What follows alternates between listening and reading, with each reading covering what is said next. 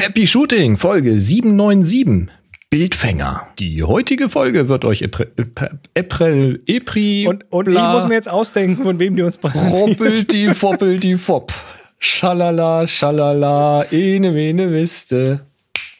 Die heutige Folge wird euch präsentiert von der tollsten Community, die es überhaupt so gibt. Hier ist eine weitere Ausgabe von Happy Shooting, der Fotopodcast. Die beste, wo es gibt auf der großen und ganzen weiten Welt. Ja, Universum. Ist doch so. So ist das, also, absolut. Chris, alles gut bei dir? Ja, war halt irgendwie heute so ein bisschen viel. Ich habe mir gestern einen Hexenschuss geholt. Ich habe mir gestern einen Hexenschuss geholt. Eure Moderatoren Boris und Chris. Du hast dir einen Hexenschuss geholt, deswegen die Zauberei heute. Junge, wie hast du denn das geschafft? Haha. Soll ich dir sagen, vom Klo aufgestanden? Oh nein! Und dann so, nee, das war jetzt nicht gut. Oh shit. Ja, so ist das. Ich sollte einfach in Zukunft die Toilette vermeiden, ne? Ja. So einfach ist das. Tja. Junge. Ja, gut. Ja, so einmal hast du dir eine Spritzer geholt oder geht's so? Nee. Wärme und bisschen Ibu drauf und so und das ist schon wieder fast weg. Ja, ach, okay, denn. Ja, es ist jetzt nicht so, dass ich jetzt irgendwie so dann geht's ja noch. Weil wenn es einmal so rumhumpel. Ja, aber wenn es einmal so richtig trifft, dann kann das ja echt eklig sein. Ne? Ja, es ist gerade, glaube ich, noch so. Aber hier, ne? Vor Holz und so. Sehr schön. Shooting, der Fotopodcast. Wir sind's wieder mit einem Füllhorn voller tollen Themen. Und da hätten wir was hätten wir denn alles? Da hätten wir Verletzungen durch Drohnen. Wir hätten Firmware und Medienkompetenz und Kroppen und Perspektive und Armbanduhren und überhaupt klasse, tolle Themen. Armbanduhr, das passt. Ich habe extra ein anderes Armband heute umgemacht hier, weil das, was ich umhatte, passt überhaupt nicht zu dem Hemd. Ey, voll modern. Wolltest du dir nicht so ein einteiliges holen? Ich habe das mitverfolgt auf Mastodon. Ja. Apropos Mastodon, ne? Wollte nur mal kurz sagen hier, wir sind ja beide auf Mastodon. Ja, ganz wichtig. Folgen. Da habe ich mitbekommen, dass du gerade irgendwie mit Lakritzschnüren Wie versuchst, geil deinen ist Arm denn auszumessen dieses Elefantenlogo da bitte? Darf ich das mal kurz abfeiern? Das ist kein Elefant. Das ist ein Mastodon, kein Elefant. Ja. Gattung der Mammute. Habe ich nicht gemacht, habe ich aber bezahlt. Es ist ein lizenziertes Bild. Ein Traum. Also, jetzt ohne Mastodon. Ich finde das richtig geil. Ja, da sind wir. Chris Marquardt und @nsonic. Da könnt ihr einfach mal suchen in der Suche von eurem, hier, Ivory oder so und dann. So schaut's aus. Dann findet ihr uns. Also, da habe ich gesehen, dass du irgendwie mit Lakritzschnüren versucht hast, deinen Arm auszumessen und dann waren die Moni hat das gemacht. Ach so, Moni. Okay. Moni hat mit Lakritzschnur gemessen und ich hatte keine Lakritzschnur, um das gegenzuprüfen. Deswegen ist das ein bisschen ungenau natürlich. Okay. Ja, ich weiß es nicht. Ich hätte gerne, ich habe so ein geflochtenes Armband. Das ist das, was ich vorhin abgemacht habe, um es dann gegen dieses hier zu tauschen, weil das ist so ein Olivgrün. Das passt nicht zum blauen Hemd, das geht ja gar nicht. Und das ist aber ein geflochtenes, was du verstellen kannst, weißt du? Das hat so ein. Das ist ganz langweilig hier. Ja, sehr schön. Das hat so eine Schnalle, dass du das verstellen kannst. Das ist auch das ganz. Haben Armbänder oft. Ja, das ist ganz praktisch. Also es ist quasi ein Loop, ne? Kannst du nicht öffnen. Es hat auch Stretch und so, aber du kannst es halt verstellen. Alles gut, aber ja, ich dachte mir, aber 99 €. Hat aber auch nichts mit Fotografie zu tun, deswegen komm.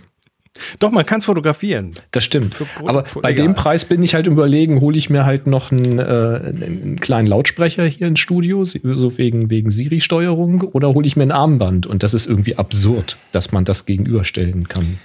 Alles ganz, ganz schlimm. Wir sind nicht nur auf Mastodon, sondern wir sind auch hier zu finden. Also heute nehmen wir auf am 7. März 2023.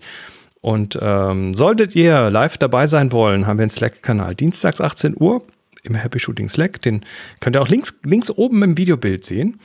Wir haben einen Feedback-Kanal, den auch wieder mehrere Menschen genutzt haben. Da kommt ihr zum Beispiel hin über happyshooting.de/Mahlzeit.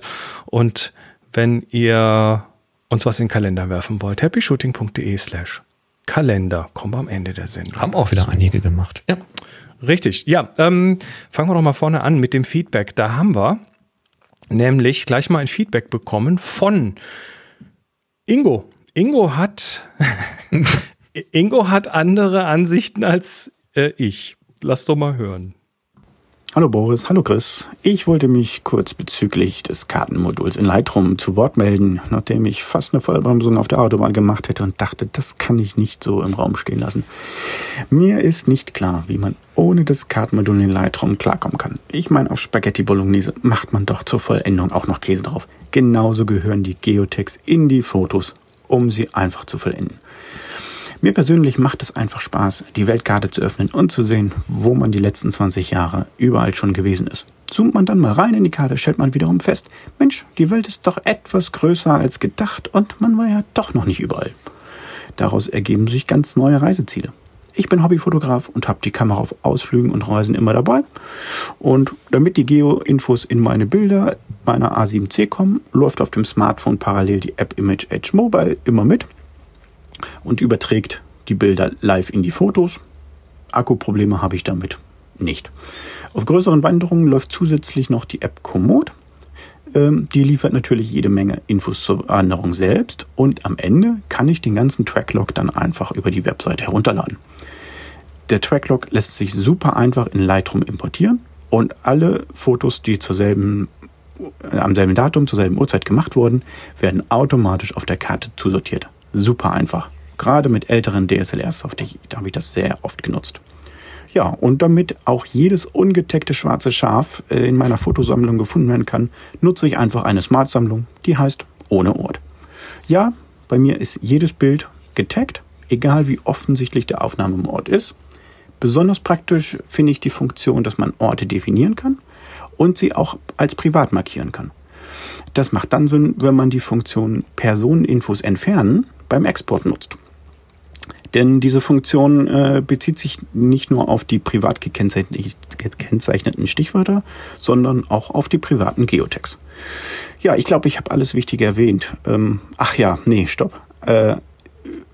Was man allerdings in Lightroom nicht braucht, das ist dieses Druckenmodul. Ich meine, ich arbeite seit 25 Jahren mit diversen Softwares, aber ich habe selten so eine wenig intuitive Bedienung erlebt. Gut, ich drucke nicht selbst, ich lasse drucken, aber dann auch nicht über das Buchmodul von Lightroom, sondern über andere externe. Gut, danke für das, was ihr jede Woche leistet. Selten ist die Qualität über so lange Zeit auf so hohem Niveau. Ich bin seit ca. 10 Jahren Konsument eurer Foto-Entertainment-Show. Danke, macht weiter so. Grüße aus Peine. 321, Happy Shooting. Ach, Peine ist ja gerade um die Ecke. Also das mit dem Drucken, das war jetzt Ingo. Müssen wir nochmal drüber reden. Also Ingo war das, ja. Das war jetzt natürlich Ingos Meinung und es gibt natürlich Ingos Meinung und es gibt natürlich unsere korrekte Meinung, dass das Kartenmodul überflüssig ist, aber man ohne Drucken natürlich nicht leben kann. Also das weiß man natürlich. Ist essentiell. Das weiß man, wenn man mal überhaupt jemals ernsthaft fotografiert hat, dann weiß man das. So. Ironietext bitte selber einfügen. Ist das total auch. Intuitiv finde ich das auch. Nee, ich finde das tatsächlich, Ingo, das ist krass. Also auch dein Enthusiasmus, tatsächlich jedes Bild zu taggen. Also erstmal die Idee, generell eine Smart-Sammlung zu machen, um nicht getaggte Bilder noch zu sehen, dass man quasi eine To-Do-Liste hat. Das ist sehr, sehr gut. Das habe ich auch eine Zeit lang gemacht. Wenn ich bestimmte Stichworte nachholen wollte, also wenn ich wusste, ich möchte einen bestimmten Ort auf jeden Fall irgendwo reintaggen, dann hatte ich halt verschiedene Alben, wo ich das dann noch nachholen wollte und habe dann halt gesagt, wo ist denn das nicht drin oder sowas. Das kann man ja auch machen. Oder Farbtags und solche Späße. Schöne Idee, aber ja, Hochachtung, dass du das so tust. Bei mir, also bei Chris, würde ich das ja noch verstehen, wenn er das tun würde. Also, oder ich verstehe nicht, dass er es nicht tut, aber weil er hat ja zumindest schon, Chris, du hast ja zumindest schon die Welt besucht, sage ich mal. Wenn ich das... Die Welt, ATM. Ja, wir haben nur diese eine Murmel, aber du warst ja schon in einigen Ecken. Bei meinen Bildern müsste ich schon sehr nah ranzoomen. Also ich hätte sicherlich ein paar Bilder, die irgendwo in Schottland entstanden sind, aber das war's dann im Großen und Ganzen auch schon. Der Rest ist hier so in meinem näheren Umfeld. Ja, Komoot übrigens ist sehr cool, hat ein Bekannter von uns auch dabei gehabt. Wir hatten uns mal getroffen und waren gemeinsam spazieren, wir zwei Familien. Und da sind wir auch so einer Komoot-Geschichte gefolgt. Das hat mir sehr, sehr gut gefallen, weil man da auch auf dem Track entlang so ein paar Details dann erfahren hat.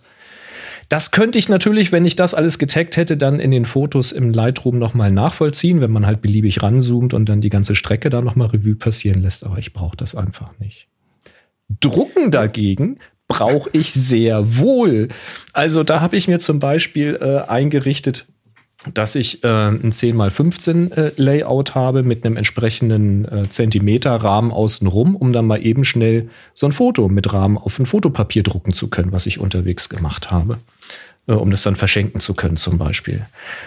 Das ist sehr, sehr praktisch. Oder ich hatte da mir auch verschiedene Collagen eingerichtet, dass ich verschiedene Bilder auf eine DIN A4-Seite dann drucke, die ich mir dann entsprechend rausschneide für Bilderrahmen oder ähnliches.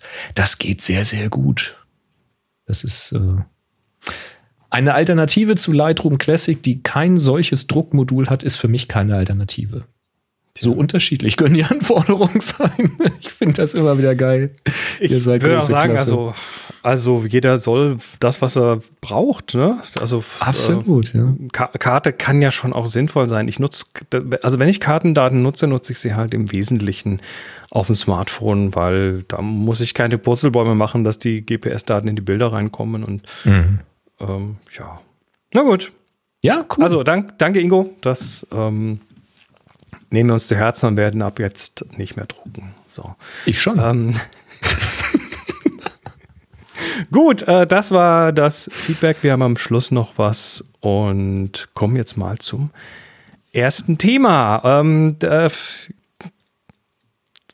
Fotografieren aus der Luft, ne? Thema Drohne. Mhm.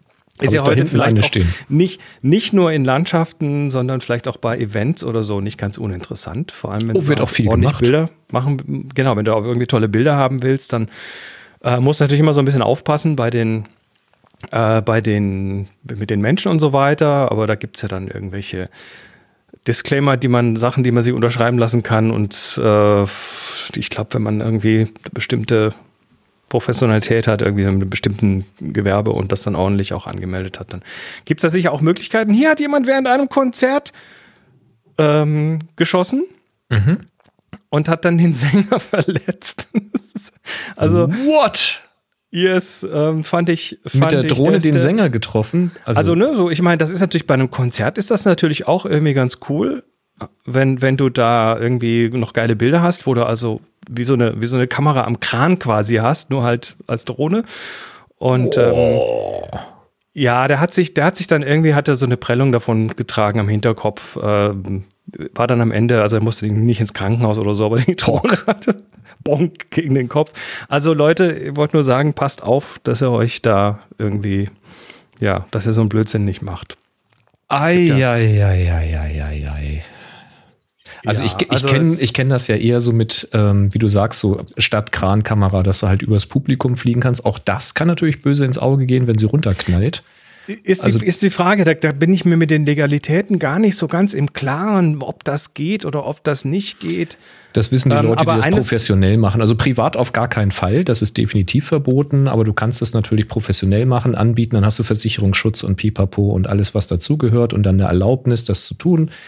Da mag es Dinge und Mittel und Wege geben, aber so wie da jetzt gerade zu sehen war, auf der Bühne, auf Kopfhöhe quasi auf der Bühne rumfliegen, während sich die Leute auf der Bühne ja auch frei bewegen, das kannst du ja gar nicht vorhersehen, wo die hinlaufen. Und den wichtigen Punkt bringt jetzt Jochen, ne? War das dann in der Absprache mit der Band? Weil das ist tatsächlich jetzt die Frage. Also ich habe ja früher in diversen Bands gespielt und da hat man als Band in der Regel einen sogenannten Technical Rider, also eine Liste von Dingen, die einfach da sein müssen. Also wir brauchen, hier ist das Bühnenlayout, so stehen wir brauchen an der Stelle Strom, hier muss ein Audio abgenommen werden und so weiter. Also du hast halt einfach so gewisse Sachen, die müssen. Und da wird dann oft über solche Geschichten auch im Vorfeld quasi mit der Venue, also mit dem Ort, wo du spielst, wird dann halt auch geklärt, wie das ist mit Fotografieren und wer die Bilder macht und ist da jemand angeheuert und so weiter. Und das heißt, in Zukunft muss so Zeug natürlich da auch da rein, ne? Fliegen da Drohnen, dürfen die über die Bühne und so weiter. Ja, und was ist mit über die Bühne gemeint? Ist damit 5 Meter über der Bühne gemeint oder ist damit, die fliegen mir am Kopf rum gemeint? Ja. Und tatsächlich und Bernd der Einwand, sagt, da braucht man dann den großen Drohnenführerschein. Ja, also du brauchst eine gewisse Befähigung, um dann überhaupt in Nähe von Menschen und über Menschen fliegen zu dürfen. Ja. Also und gewerblich ist das als nur eine Drohne zu haben. Gewerblich ist das eine ganz andere Anforderung, was du da erfüllen musst mit Nachweis und so. Der Einwand hier von Uwe stört doch auch akustisch. Das hätte ich mir jetzt tatsächlich auch gedacht, weil wenn die hinter dem Sänger nachfliegen, weil so ganz leise sind sie nicht. Auf der anderen Seite sind aber die Mikrofone auch sehr gerichtet tatsächlich und die SängerInnen müssen auch sehr dicht ans Mikrofon dran, um da sauber abgenommen zu werden. Das kann schon sein, dass das verschwindet. Sind die dynamische Mikrofone so immer noch Klassiker, SM58 und so weiter. Das sind so typische Mikrofone, die nehmen drumherum sehr, sehr wenig auf. Ja, und die sind ja auch nicht so empfindlich eingestellt. Also du bist ja tatsächlich im Kontakt streckenweise vorne mit der Mikrofonkapsel, um sauber rüberzukommen. Nee, da würde ich so eine Drohne wirst du dann nicht hören im Normalfall. Wird wahrscheinlich funktionieren. Aber ich hätte schon aus anderen Gründen Angst, dass das in die Hose geht, weil da sind halt Funkmikrofone, also viele Funkstrecken unterwegs auf der Bühne. Die Lichter werden über Funkstrecken gesteuert, streckenweise. Und dann fliegst du da noch mit einer Drohne rum, die ja auch funkt. Und dann, da musst du einfach vorher die Strecke einplanen, ne? Dann hast du so eine Drohne hinterlegt und sagst, flieg mal ab. Also du hast zum Beispiel mit den Drohnen hast du auch Probleme, wenn du sehr massive Metallgegenstände hast. Also wenn du auf großen Schiffen versuchst zu fliegen zum Beispiel, dann hast du Probleme, dass das Ding nicht da stehen bleibt, wo du sie in die Luft stellst, weil dann der Magnetkompass abgelenkt wird. Wie das dann auf so einer Bühne mit dem ganzen Equipment ist, da wäre ich mir jetzt so sicher auch nicht, ehrlich gesagt. Also da können Überraschungen passieren, will ich damit nur sagen. Keine so gute Idee. Funkstrecken sind für die Tonleute immer vom Teufel. Also willst du eigentlich, wenn du es vermeiden kannst, willst du es nicht. Ja, musste halt aber heutzutage. Das ist ja klar. Der Gitarrist will da nicht an der Schnur hängen, der will sich schon auch bewegen können und die Sänger sowieso. Ja, ist so. Nun ja. Cool. Es gibt eine traurige Nachricht aus San Francisco. Und zwar gibt es da das Fotomuseum Pier 24 in San Francisco, direkt in direkter Nähe von was nicht die Golden Gate, wie heißt denn die andere? Egal, also direkt irgendwo hübsch am Wasser gelegen und so. Das ist ein Fotomuseum, was auch einiges an bekannten Sachen hatte. Das gehört, es hat die Sammlung der Pilara Family Foundation, also irgendjemand, der das sammelt und so, drin. Und dieses Museum, also 4000 Werke aus der Fotografiegeschichte, Porträts, amerikanische Farbfotografie, zeitgenössische Fotografie aus der Bay Area, also von San Francisco und Umgebung, Industrielandschaften, mehr als 500 Fotografinnen und Fotografen sind da vertreten, auch Richard Avedon oder Lee Friedlander oder Dorothea Lange, also bekannte Menschen. Und dieses Museum muss jetzt schließen, weil die Mieten zu teuer geworden sind. Ich wollte gerade fragen, warum? Mieten, okay. Mieten zu teuer. Das ist also, und das sind also Bilder drin, die kennt man. Es gehen halt wahrscheinlich zu wenig Leute ins Museum. Und dann geht halt irgendwann die Rechnung nicht mehr auf. Dann fehlt halt irgendwann die Einkünfte gegenüber dem, was dann rausgeht jeden Monat. Und das ist jetzt auch keine Location, wo du sagen würdest, ja, die ist irgendwo, das ist eine gute Location, ne? Das ist eine tolle Location. Und die Sammlung wird jetzt dann voraussichtlich versteigert, weil es keinen Platz mehr hat und soll dann, man geht davon aus, dass sie $15 Millionen einbringen wird. Und das Museum, wie gesagt, im Juli 2025 macht es zu. Also wer in San Francisco ist, Pier 24 nochmal ins Museum gehen und mitnehmen, was ihr da noch so an tollen Eindrücken mitnehmen könnt. Tja. Ja. Allgemeiner Aufruf, ne? Geht mehr ins Museum. So. Sowieso. Ausstellungen, auch hier im Terminkalender sind ja immer wieder tolle Ausstellungen, die wir hier vorstellen. Und da ganz klar, happyshooting.de/Kalender. Also guckt euch das an. Wenn irgendwo in der Nähe eine Ausstellung ist, dann nehmt euch doch mal an einem Wochenende mal einen halben Tag Zeit, dahin zu fahren und das anzugucken. Das lohnt sich eigentlich immer. Auch mal so im eigenen direkten Umfeld sich mal umhorchen, Augen aufhalten. Es gibt doch immer mal wieder so kleinere Ortschaften, wo dann doch ganz interessante Ausstellungen sind. Nicht so was Riesiges wie jetzt da vielleicht in San Francisco, aber manchmal sind es so kleine lokale Ausstellungen, wo man ein bisschen was über die Geschichte des Ortes erfährt, wo man herkommt und alte Aufnahmen sieht oder eben auch noch Personen hat, die was dazu erzählen können. Sowas kann sehr interessant sein und von den relativ geringen Einnahmen oder wenn man sich einen Kuchen da irgendwie dann im Café bestellt oder sowas, da finanzieren die den ganzen Kram. Das,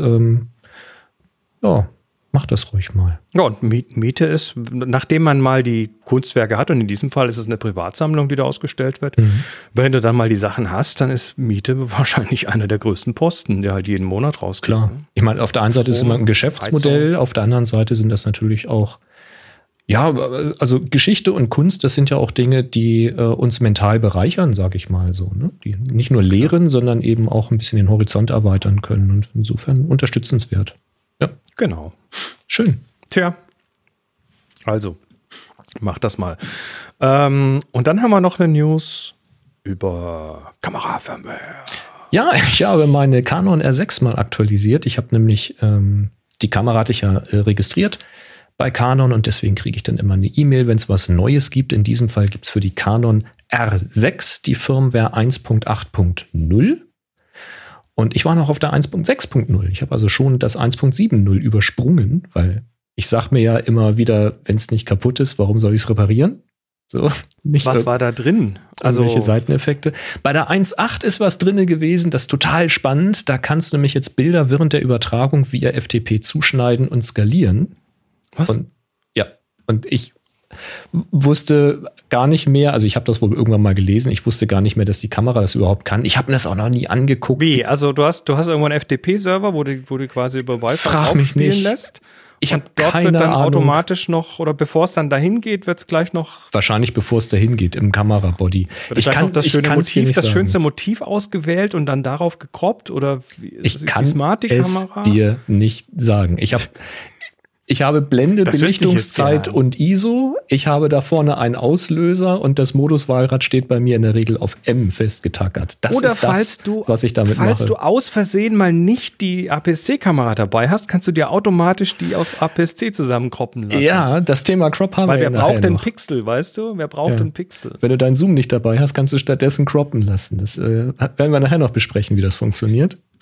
Wie auch immer, das kann sie jedenfalls. Kleinere Probleme sollen behoben worden sein. Ist mir nicht bewusst, dass ich welche gehabt hätte, aber ist okay. Und in der 1.7.0, die ich schon übersprungen habe, da soll es wohl, oder soll ein Problem behoben sein, dass kleinere Motive unter Umständen nicht ordnungsgemäß aufgenommen wurden.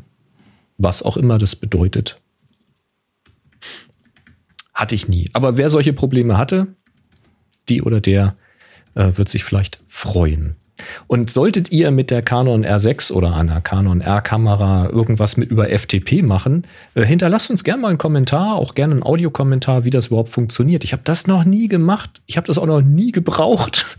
Ich habe keine Ahnung, wie das funktioniert. Wenn euch das interessiert, dann sagt gerne Bescheid. Im Zweifel finde ich das mal raus. Dann probiere ich das stell dir vor, du bist so bei einer Sportveranstaltung und da sind halt die Menschen, die hier groß irgendwie, die halt so groß irgendwie gleich deine Bilder bearbeiten müssen. Das muss halt sofort raus, weil ansonsten verdienen die kein Geld und überhaupt und so. Und da ist das vielleicht sinnvoll. Für sowas stelle ich mir das vor. Echt nur keine Ahnung, ob die Kamera sich in ein freies oder eben in ein WLAN, was dir bekannt gegeben wird, ob die sich da einwählt und dann über das WLAN eine FTP, keine Ahnung. Also wie gesagt, wenn es euch interessiert, brennend, hinterlasst gerne einen Kommentar, dann probiere ich es für euch aus. Noch lieber wäre es, jemand von euch hat das schon mal ausprobiert und kann was dazu berichten, wie das so funktioniert. So ist das. Und das Update habe ich diesmal tatsächlich nicht über Smartphone gemacht, sondern ich habe einfach einen Download geklickt, also mit dem Mac auf der Webseite die Datei runtergeladen. Das ist so eine DMG-Datei. Da ist die Firmware drin und da ist noch PDFs in mehreren Sprachen drin, wie das dann funktioniert.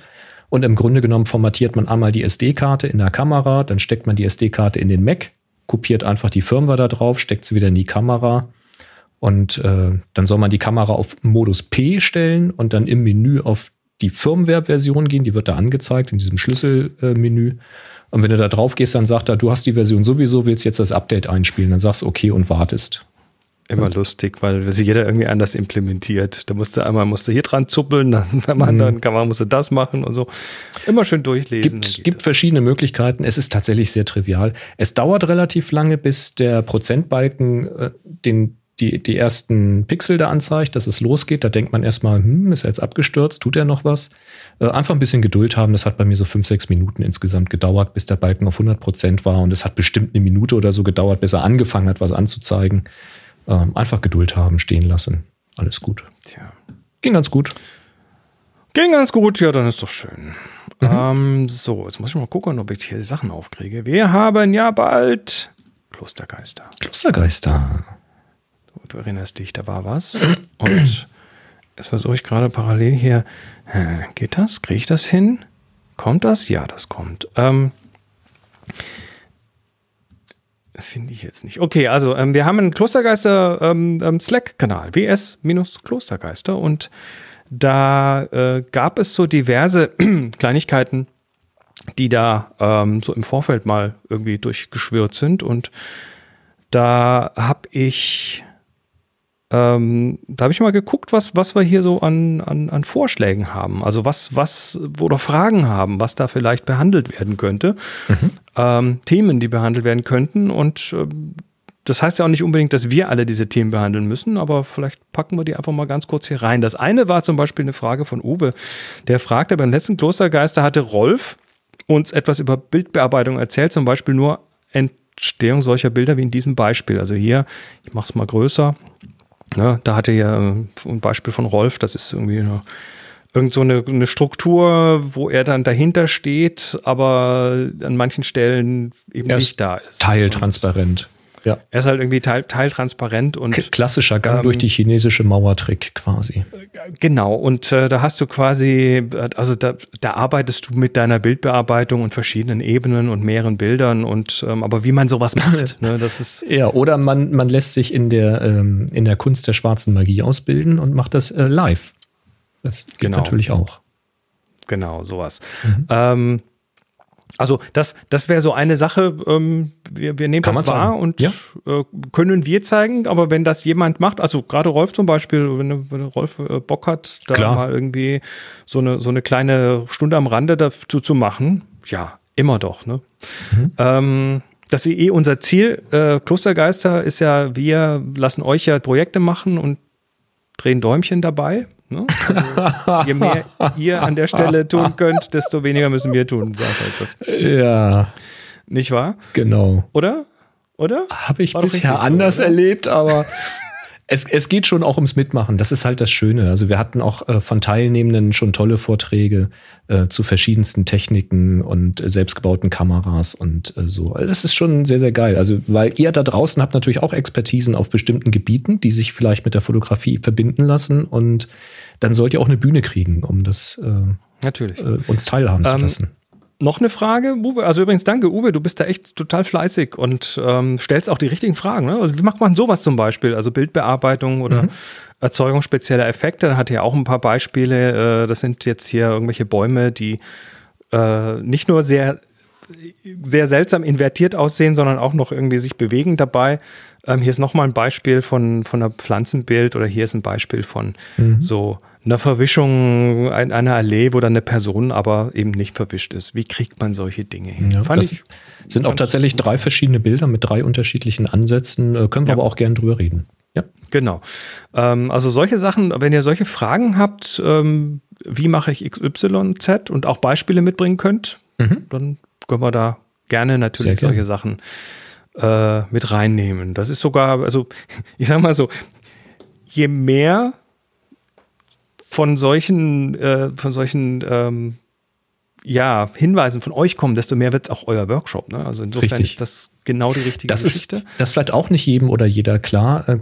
Also das gilt sowieso für die Workshops, die wir gemacht haben, aber ganz besonders für den Klostergeister-Workshop, dass die Inhalte die da dran kommen. Also es gibt halt einen gewissen Rahmen, den geben wir da schon vor natürlich. Aber die konkreten Inhalte, die richten sich natürlich nach euren Interessen. Und natürlich dann auch, ob wir da was zu sagen können oder nicht. Das ist also, wenn es irgendwas Absurdes ist, wo wir noch nie was von gehört haben, dann können wir da natürlich auch nichts zu sagen. Aber wenn das jetzt solche konkreten Dinge sind, wir hatten in der Vergangenheit auch immer wieder was zum Thema Bildbearbeitung, zu Lightroom, zu Fotoentwicklung, zu Bildstilen, wie finde ich meinen Bildstil, und solche Geschichten. Da können wir natürlich drüber reden und da können wir entsprechende Sessions dazu machen. Da haben wir dann die Zeit dafür, ja. Genau, und weil alle schon so ein bisschen mit den Hufen scharren, ne, weil es ist ja jetzt dann nicht mehr so lange hin bis zum Workshop, hat dann, das fand ich auch noch sehr super, wieder so ein kleines Community-Ding, hat der Dirk einen Countdown-Timer-Widget geschrieben für iOS. Huch, wann ist das denn an mir vorbeigegangen? Mit Scriptable irgendwie, das ist quasi so ein Ding, was JavaScript kann, und dann kannst du dir aber so ein Widget auf den Homescreen legen und dann haben alle irgendwie ihre Widgets ausgepackt und gezeigt, was sie für Countdowns laufen haben. Also man sieht allein an der Menge der Countdowns von verschiedenen Leuten, dass das doch dass die Hufe können wir das bitte nochmal verlinken? Ich hoffe, ich vergesse das dann nicht mehr nochmal anzugucken, aber das würde mich immer interessieren mit dem Countdown-Widget. Ist in der Notiz hier bei uns im System, ist das verlinkt. Klar. Da kannst du gerne nochmal reingucken. Super. Also macht weiter und nutzt den Klostergeister Slack-Kanal, um euch auszutauschen und um auch Fragen schon mal reinzulegen. Ja, auch gerne Fragen. Auch an uns. Ne, genau, so weil wenn es sehr spezielle Geschichten sind, wo ich mich vielleicht auch ein bisschen vorbereiten möchte, bevor ich dann zum Workshop fahre und dann vor der Bildbearbeitung sitze und gar nicht weiß, was ich tun und zeigen soll, schreibt gerne vorher mal, was euch interessiert, was ihr gerne sehen möchtet. Zum Beispiel das Druckmodul von Lightroom oder sowas. Zum Beispiel, ja. Kartenmodul braucht man ja nicht, aber das Druckmodul kann man ja vielleicht zeigen. Wenn euch das interessiert. Schreibt gerne was dazu und dann kann ich mich damit mal beschäftigen, wenn das mein Themenkomplex betrifft. Jo. So, dann habe ich noch eins ausgegraben und zwar kommen wir zu einer kleinen Medienkompetenzübung. Ja, wir sehen jetzt Bilder. Wird's schwierig. Ist das, ist das prüfungsrelevant? Ist prüfungsrelevant. Wir nutzen Bilder, um Dinge zu zeigen, aber letztendlich auch um Geschichten zu erzählen, und das Bild sagt mehr als 1000 Worte, der Spruch ist uralt, aber er stimmt halt, und das Bild vermittelt sehr schnell so eine Einschätzung über eine Situation. Und Bilder schreiben auch Zeitgeschichte, und da gibt es über medien.de, das ist eine Publikation, die über Medien spricht, also wie gehen Medien mit Dingen um. Starker Name, ja. Es ist halt quasi eine die Medienbeobachtung sozusagen. Und die haben jetzt einen Artikel geschrieben über Bilder. Und das fand ich sehr interessant, weil es so ein bisschen so hinter die Kulissen guckt über, was Bilder, die jetzt aktuell so, ich sag mal, auch schon ein Stück weit Zeitgeschichte schreiben, was da so hinten dran passiert. Und da reden wir zum Beispiel hier von irgendwelchen Besuchen bei Zelensky in der Ukraine und was die Leute anhaben und wie sie miteinander umgehen in den Bildern. Ne? Das erzählt ja was. Also hier zum Beispiel, wie heißt der, Sunak und Zelensky irgendwo im Hubschrauber mit Helm auf und lachen und haben Spaß miteinander. Also es erzählt ja was. Ne? Das hat ja eine Message, dieses Bild. Oder der Zelensky, wie er dem Macron irgendwie sehr nahe steht und sie quasi freundschaftlich so gegenüberstehen.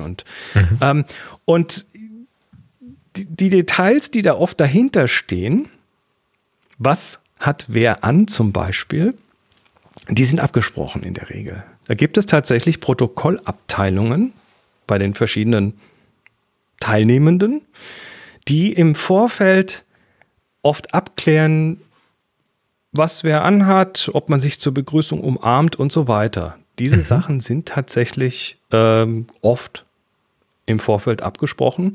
Da kommt dann zum Beispiel so Sachen zu, ob jemand eine Krawatte trägt oder nicht oder das muss jetzt nicht nur hier im Ukraine sein, das kann auch hier bei der Queen sein oder beim King sein, ne, wo da Kleidungsfragen vorher natürlich im Detail geklärt werden. Wenn Diplomaten unterwegs sind, also bei Zelensky ist zum Beispiel, kam zum Beispiel auch über, ich glaube, Politico kam raus, dass der im Vorfeld oder dessen Protokollleute im Vorfeld schon gesagt haben, bitte kein Grün oder Khaki oder zu helle Farben.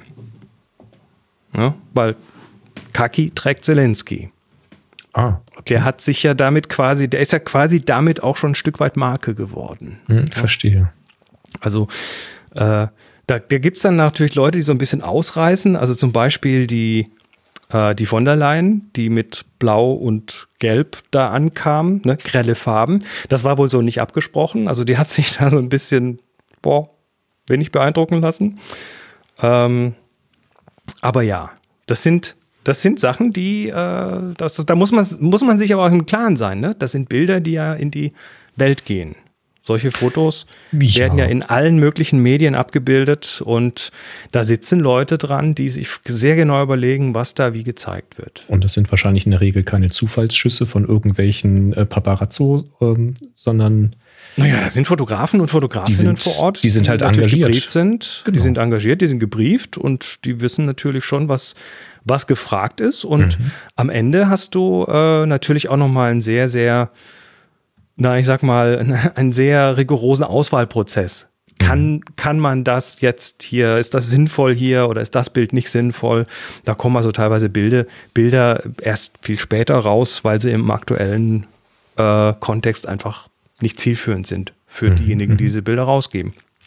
Also das ist einfach mal, also der Artikel ist toll, ne? Könnt ihr mal gucken. Also da wird zum Beispiel auch dieses Bild behandelt. Da gab es ja diesen türkischen Feuerwehrmann mit dem Kind, der dann irgendwie aus den Ruinen da irgendwie dieses Kind gerettet hat und hinterher hat sich rausgestellt, dass dieses Bild ein KI-generiertes Bild war. Okay. Ja, was ist passiert? Produziert hat das nach BBC-Recherchen ein Feuerwehrmann, um die Kollegen zu ehren, die da ihr Bestes tun, um den Opfern des Erdbebens zu helfen. Und dann haben sich das Bild Betrüger genommen und haben es verwendet, um Spenden anzulocken. Also solche Sachen. Bilder können schon entsprechend auch missbraucht werden. Ist auf jeden Fall ein spannendes Thema. Also Medienkompetenz heißt in dem Kontext einfach, wenn ihr Bilder seht, dann überlegt auch mal ein bisschen, ob die so organisch so entstanden sind oder ob die vielleicht doch ein bisschen auch dahin geschubst wurden, um eine Geschichte zu erzählen. Machen wir ja auch nicht anders, wenn wir irgendwo was fotografieren und eine Geschichte erzählen wollen, dann sagen wir auch, nee, das sieht jetzt doof aus, der Hintergrund ist doof, gehen wir ein bisschen weiter nach links und wir brauchen hier noch ein bisschen besseres Licht und guck mal, hier hast du noch ein Haar auf der Schulter, lass mich das noch wegmachen. Und für eine Fotostrecke wählst natürlich schon die Bilder, die dann so zusammenpassen, dass es den Gesamteindruck wiedergibt, den du gerne widerspiegeln möchtest. Und der kann eben sehr emotional traurig, belastend sein oder eben sehr freundlich daherkommen. Alles in derselben Situation natürlich. Eine Frage der Bildauswahl. So, und passend dazu habe ich noch eins. Ne? Welche Bilder wählst du aus? Also nächstes Thema schon.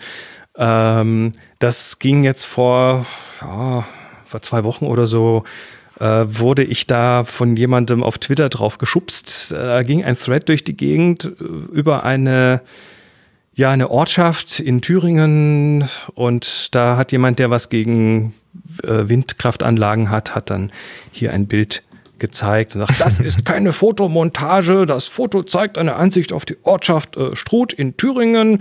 Wenn Deutschland alles elektrifizieren will, wird unsere Landschaft bald so aussehen und das Bild zeigt halt tatsächlich eine Ortschaft und dahinter irgendwie 20, gefühlt so um die 20 Windkraftanlagen, die da dann schon sehr deutlich über diesem Dorf thronen. Ja, die optisch so aussehen, als würden sie mitten im Ort stehen. Richtig. Und dann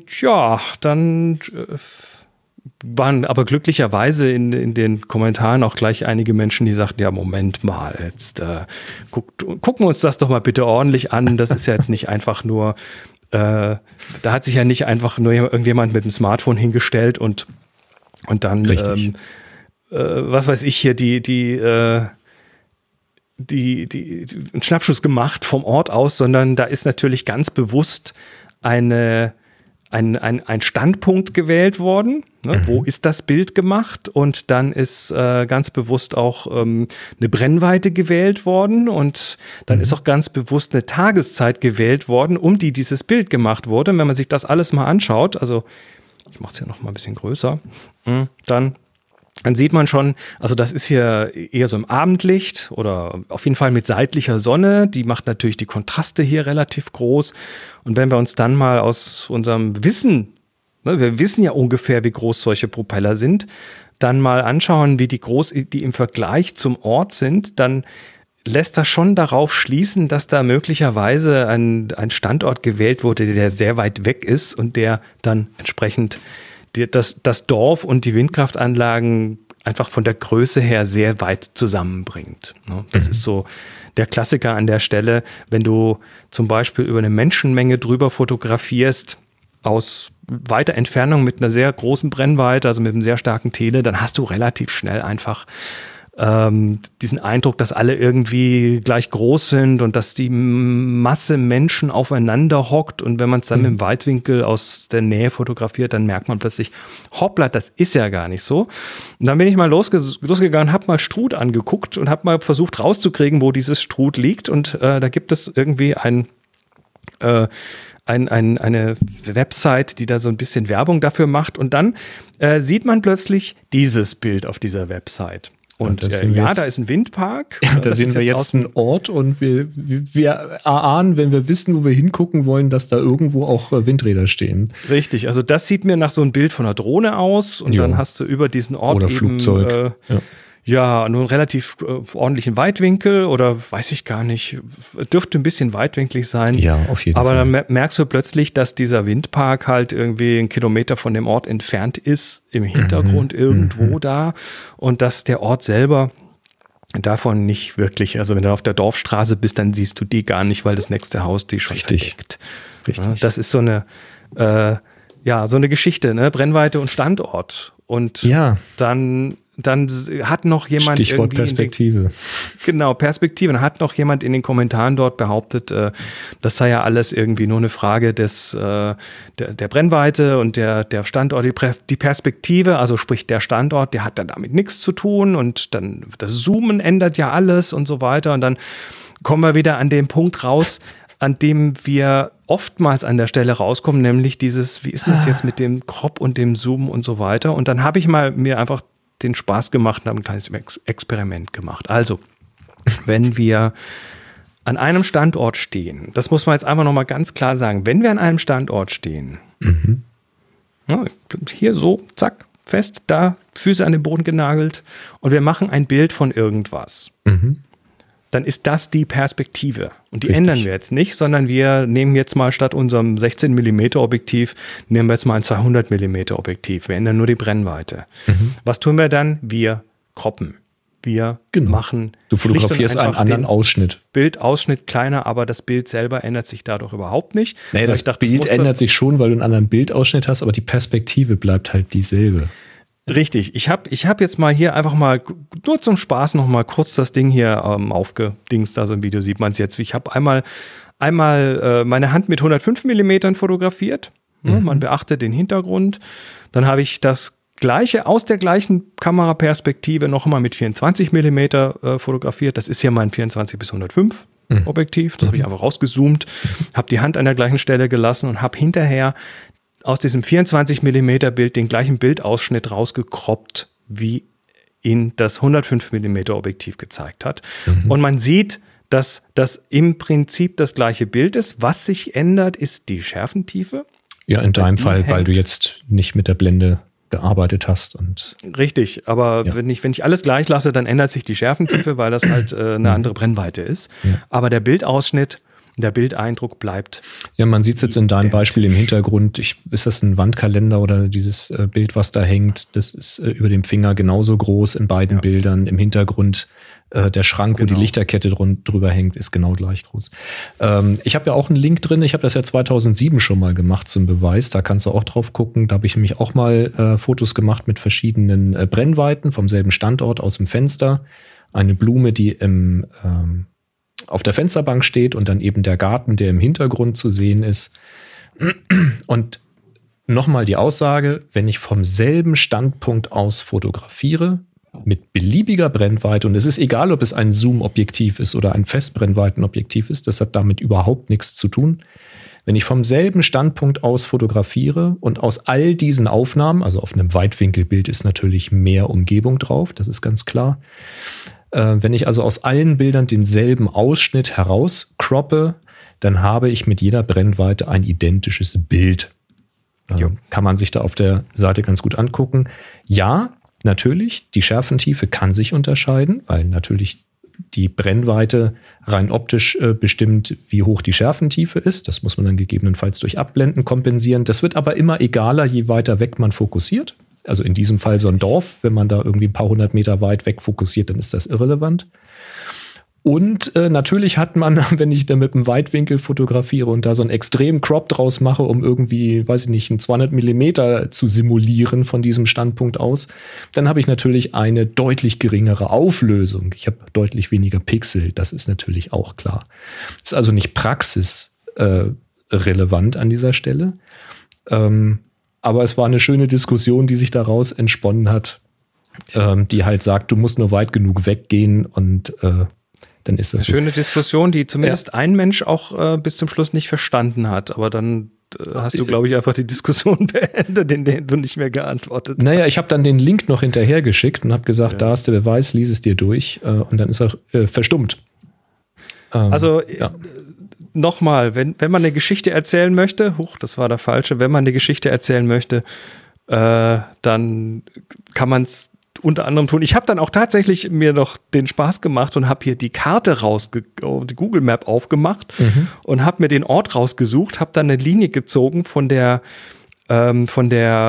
Windfarm über die Kirche vom Dorf quasi und wo man stehen müsste. Und dann gibt es tatsächlich an einer Ecke dann so eine Kurve mit so einer Ausbuchtung, wo man also mit dem Auto, oder das ist Abzweigung in den Wald oder sowas, und dann kannst du da tatsächlich an genau dieser Stelle kannst du mit dem Auto, da stand der dann auch, der dieses Telefoto gemacht hat.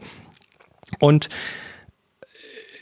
ja, dann weißt du, aber das war dann plötzlich irgendwie 2-3 Kilometer weg von dem Ort. Ich wollte es gerade sagen. Ja. Der Trick bei diesen Perspektivgeschichten, warum sagt man Tele staucht und Weitwinkel streckt? Das sagt man halt, weil wenn ich fotografisch an das Thema rangehe und ich sage, ich möchte jetzt ein Motiv in einer bestimmten Größe auf meinem Bildfänger abbilden, dann muss ich natürlich mit unterschiedlichen Brennweiten unterschiedlich weit weggehen oder nah rangehen. So, und wenn ich jetzt mit einem Weitwinkel das Dorf von links nach rechts abbilden möchte, dann gehe ich relativ nah ran an das Dorf, weil mit, 16 mm oder mit 12 mm, da habe ich einen großen Bildwinkel, da kann ich sehr nah rangehen an das Dorf, wenn ich dann vom linken Haus bis zum rechten Haus alles drauf haben will. So, dann bin ich irgendwie, vielleicht 50 Meter weg oder so, keine Ahnung. Ich sehe das ja jetzt irgendwie Zahl, wahrscheinlich sind 200 Meter. So. Wenn ich jetzt denselben Bildausschnitt vom Dorf mit 200 mm machen will, dann muss ich ja viel weiter weggehen.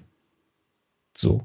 Und was jetzt passiert ist, dass sich Verhältnisse ändern. Das heißt, wenn die Windräder, sagen wir mal 200 Meter, sind sie jetzt nicht, die sind weiter weg, aber nehmen wir mal an, die Windräder sind 200 Meter weg vom Dorf und ich bin 200 Meter in die andere Richtung weit weg vom Dorf, dann sind die Windräder so weit weg vom Dorf, wie ich vom Dorf weg bin.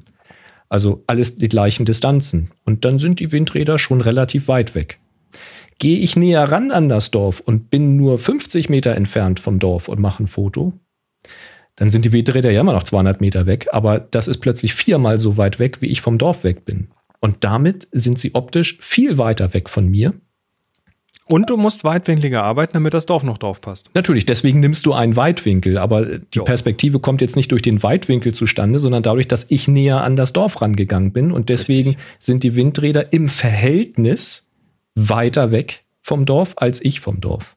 Gehe ich jetzt aber 400 Meter vom Dorf weg oder sagen wir mal, ich gehe 800 Meter vom Dorf weg, dann bin ich 4-mal so weit weg, wie die Windräder vom Dorf weg sind. Und plötzlich sind die Windräder im Verhältnis von meiner Entfernung zum Dorf gar nicht mehr so weit weg vom Dorf. Und wenn ich jetzt 2 Kilometer weggehe, dann sind die quasi auf derselben Fokusebene. Weil dann die 200 Meter machen dann den Kohl nicht mehr fett. Die sind quasi zusammen. Also diese Relation von diesen 2 Entfernungen, die es da gibt, die machen die Perspektive und nichts anderes. Tja.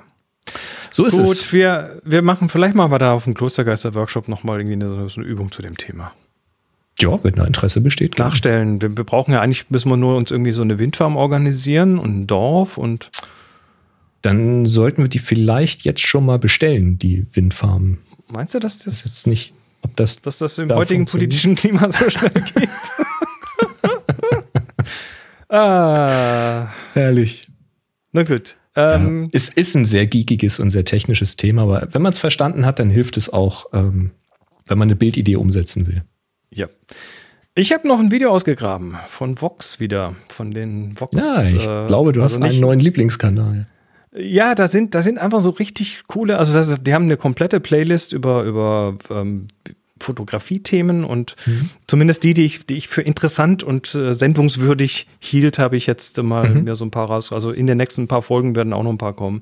Sehr schön. Dazu. Und eines davon ist über ein Foto, ein Foto nach dem Zweiten Weltkrieg. Das ist, also es geht letztendlich um diese 2 Fotos. Das linke kennen wir, das ist diese US-Soldaten, die so eine Flagge aufstellen. Das ist Raising the Flag in Japan. Das hat Joe Rosenthal 1945 geschossen auf einer japanischen Insel und das zeigt eben so US-Marines, wie sie eben die US-Flagge aufstellen. Ganz berühmtes Bild. Ja. Ganz berühmtes Bild. Gibt es auch als Graffiti und alles. Auf der rechten Seite sehen wir das Bild von den Russen, die Flagge auf dem Reichstag hissen. Okay. Also die russische Flagge auf dem Reichstag hissen. Und ja, man kennt diese Bilder. Also zumindest das erste kennt man auf jeden Fall, das zweite vielleicht nicht ganz so gut. Aber auch das ist ein bekanntes Foto. Beides sind sehr heroische Bilder. Ne? Du hast eben die Helden, die die Welt von den bösen Nazis befreit haben. Und da muss man auf jeden Fall irgendwie natürlich das fotografisch festhalten. Haben wir ja vorhin gesagt, ne? Bilder bestimmen so ein bisschen, was bei den Leuten hängen bleibt. So. Deswegen sind Bilder ja auch ein gutes Werkzeug der Propaganda, muss man ja auch so sagen. Richtig, und da wird es jetzt interessant, weil es stellt sich tatsächlich raus, dass das Bild, wo die Amis die Flagge aufgestellt haben, gibt sogar Videomaterial davon, das ist wohl ein einziger Schuss. Oder da gab es höchstens 2 Schüsse davon. Bei den Russen ist das ein bisschen mehr gewesen, weil das Bild wohl offenbar sehr gestaged war.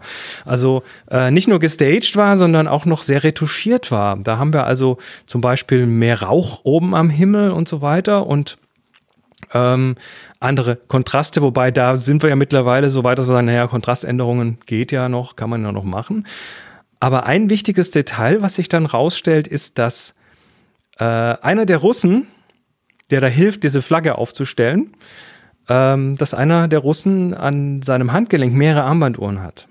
Ja, mehrere. Ist die Retusche schiefgegangen? Nee, im Original. Ach, im Original? Vor der Retusche. Vor der Retusche, okay. Und sie haben ihm die Armbanduhren wegretuschiert, weil... Ach, okay. Weil das natürlich eine falsche Message gegeben hätte. Ne? Wenn du da gerade irgendwie den Krieg beendet hast und dann plötzlich jemand, offensichtlich natürlich aus einer Plünderung irgendwo, dann, weil ansonsten hat keiner mehrere Armbanduhren an, ne, wäre das Bild quasi ein Beweis gewesen, dass die russischen Soldaten da geplündert hätten. Verstehe, okay. Und dann sind die noch ein bisschen weiter auf Suche gegangen, auf Recherche gegangen und dann stellt sich halt raus, dass das Flaggenbild komplett gestaged war. Also die haben da tatsächlich hier eine Flasche, die Flagge irgendwie aus 3 Tischdecken nähen lassen. Die wurde dann extra aus Russland gebracht. Und es gibt nämlich auch einen Kontaktabzug, wo dann von dieser Situation irgendwie ein kompletter Film voll ist mit Bildern. Oh, wow. Also eine ganz klassische Fotosession quasi. Wir gehen auf den Reichstag und hissen dann die Flagge, die sie gerade gebracht haben. Das ist ein Marketing-Shot. Ja, cool. Mhm. Und dann haben sie hinterher gemerkt, nur hoppla, der hat ja mehrere Armbanduhren an, dann müssen wir die noch rausretuschieren, sonst kommt die falsche Message rüber. Hat so viel zum Thema nicht aufgepasst. So viel zum Thema Medienkompetenz. Ich glaube, das, ja. Ja gut, aber das findet jetzt von uns keiner raus, wenn er so ein Foto irgendwie bekommt. Da fängst du ja nicht an zu recherchieren, so wie viele Fotos gibt es denn noch auf der Welt, ne? Das ist schon. Nee, das nicht, aber ich sag mal, man sollte sich zumindest wir, die wir Bilder anfertigen, auch mal im Auftrag oder um eben eine Geschichte zu erzählen, sollten uns dann schon skeptisch bleiben. Sollten an dieser Stelle zumindest ein bisschen skeptisch bleiben. Und hier, also ich fand das sagenhaft. Ist das ja sehr, sehr traurig, ne? So Kriegsgeschichten und sowas. Klar. Bei mir war das Erlebnis damals der erste Golfkrieg, als das losging, als sehr, sehr viele Aufnahmen gezeigt wurden, Videoaufnahmen aus den ferngesteuerten Bomben, die da rumgeflogen sind und sowas, mit in Anführungszeichen Präzisionsangriffen und so. Das ist ja medial ziemlich ausgeschlachtet worden. Und da habe ich mich dann später bei ertappt, dass ich da auch so sehr gruselig von fasziniert war und mich davon habe auch durchaus lenken lassen, in dem, wie ich darüber gedacht habe. So, wer ist der Gute, wer ist der Böse? Und hier kann man relativ schnell mal aufräumen, ohne zu viel Kollateralschäden auszulösen. Ist doch cool. Wir sind alle nicht gefeit vor sowas. Genau. Und das ist mir dann später klar geworden, als das dann, bei mir war das so gefühlt, war das der Auslöser. Und plötzlich waren bei Krisen und Kriegen, Konflikten auf dieser Welt, waren das immer mehr hochauflösende Aufnahmen, die dann plötzlich gemacht wurden, gezeigt wurden, das Umfeld. Plötzlich hattest du Aufnahmen von den Anschlägen und sowas. Mhm. Und da hat es bei mir irgendwann einen Klick gemacht und ich habe gesagt, was kann ich hiervon eigentlich noch glauben? Denn ich sehe eigentlich nur die Bilder von einer Seite, nämlich von, was weiß ich, zum Beispiel den USA. Von der anderen Seite sehe ich in den Nachrichten überhaupt keine Aufnahmen, weil so, wie sollen die auch hierher kommen? Und dann kam plötzlich Twitter und wurde groß und plötzlich hast du dann bei solchen Konflikten Aufnahmen, Handyaufnahmen gesehen von, ich sage jetzt mal bewusst vermeintlich Betroffenen vor Ort. Das kann so sein, das muss aber nicht so sein. Und plötzlich hast du die andere Seite auch gesehen von den Angegriffenen und hast dann da Aufnahmen gesehen auf der Straße, wie dann beim Einkaufen im Hintergrund irgendwas explodiert ist oder was nicht alles. Mhm. Und ich habe mir dann aber tatsächlich zunehmend die Frage gestellt, ist das wirklich echt, was ich da sehe? Also sind das wirklich die Betroffenen oder sind das jetzt auch wieder die Bilder zeigen, um Dinge zu rechtfertigen? Oder ich weiß das ja nicht. Ich kann das ja überhaupt nicht prüfen. Und bei mir hat das in letzter Konsequenz bei solchen Dingen dazu geführt, dass ich das bewusst meide. Also ich fange an, sowas tatsächlich zu blocken und mir das nicht anzugucken, weil es mich erstens mental ziemlich belastet, weil jetzt konkret bei diesem Thema natürlich, gibt natürlich auch schönere Themen, aber bei diesem Thema belastet mich das tatsächlich sehr. Und es belastet mich unter anderem deshalb, weil ich zunehmend nicht mehr weiß, was kann ich überhaupt noch glauben von dem, was ich da sehe. Das ist tatsächlich echt ein Problem. Ich weiß auch nicht, wie man es lösen kann. John Michael hat ja noch einen sehr guten Filmtipp zu dem Thema. Wag the Dog. Das ist ein übersetzt so viel wie wenn der Schwanz mit dem Hund wedelt. Das ist ein Film aus den späten 80ern, frühen 90ern. Da ging es Mitte 90er, glaube ich. Da ging es so ein bisschen um einen, damals war der Irakkrieg, aber in dem Film geht es um einen virtuellen Krieg, also keinen bestimmten Krieg, und da wird eben auch sehr viel über dieses Thema geredet. Es ist fast schon eine Komödie, aber es ist sehr, sehr gut. Also Wag the Dog wäre zu dem Thema Medienkompetenz mit Sicherheit auch nochmal eine ganz hilfreiche Lektüre. So. Schön. Lassen wir das Thema mal. Und kommen wir zu was anderem. Und zwar das ist halt was völlig anderem. Naja, Smarter Everyday haben wir auch schon mal ein paar Mal drüber geredet. Sehr empfehlenswert. Ja. Destin von Smarter Everyday, der wir warten immer noch auf den 3. Teil von der Kodak Factory Tour. Ich glaube, der ist noch nicht raus. Wir müssen mal irgendwie Kontakt mit dem aufnehmen. Eigentlich müssen wir den mal treffen oder hier in die Sendung holen oder keine Ahnung. Das ist so ein Nerd wirklich. Der ist so toll. Der Mann ist Nerd und vor allem ist der Mann halt auch sehr an der analogen Fotografie interessiert. Wie gesagt, der hat sich da Kodak zeigen lassen ins Detail und hat 2 Teile schon von dem 3-Teiler fertig. Der 3. kommt dann hoffentlich bald mal, aber zwischendurch hat er noch was ganz anderes gehabt und zwar, hier ist nochmal ein Video, was kürzlich rauskam. Da hat er ein Gerät vorgestellt. Da war er in so einer Reparaturwerkstatt für Kameras und hat sich da Sachen zeigen lassen und da werden unter anderem Leicas repariert und hat hier eine Maschine gezeigt, mit der man Belichtungszeiten von Kameras analog messen kann. Ne? Also du hast da Kameras, die in irgendeiner Form eine Tausendstel, eine 500stel, eine 250stel und so weiter machen und musst das ja irgendwie nachmessen können. Also wenn du die Dinger reparierst und dann den Verschluss einstellst, dann musst du ihn ja einstellen irgendwie und dann musst du auch gucken, passt das so? Und ich habe im Vorfeld, habe ich doch gesagt, ich kenne ja nun die Methode, dass man das akustisch aufnimmt. Und ja, aber das ist, dann kannst du die Millisekunden messen. Es geht hier um ein Gerät, was irgendwie knapp 100 Jahre alt ist, was das misst und zwar halt komplett analog und mechanisch und er erklärt dann halt, wie das funktioniert, weil das ist eine faszinierende Methode. Und zwar hast du letztendlich eine Kiste und in dieser Kiste ist ein Licht und vor dem Licht dreht sich eine Trommel und diese Trommel hat horizontale Schlitze. So. Und jetzt bewegt sich diese Trommel quasi und diese horizontalen Schlitze, da geht dann quasi der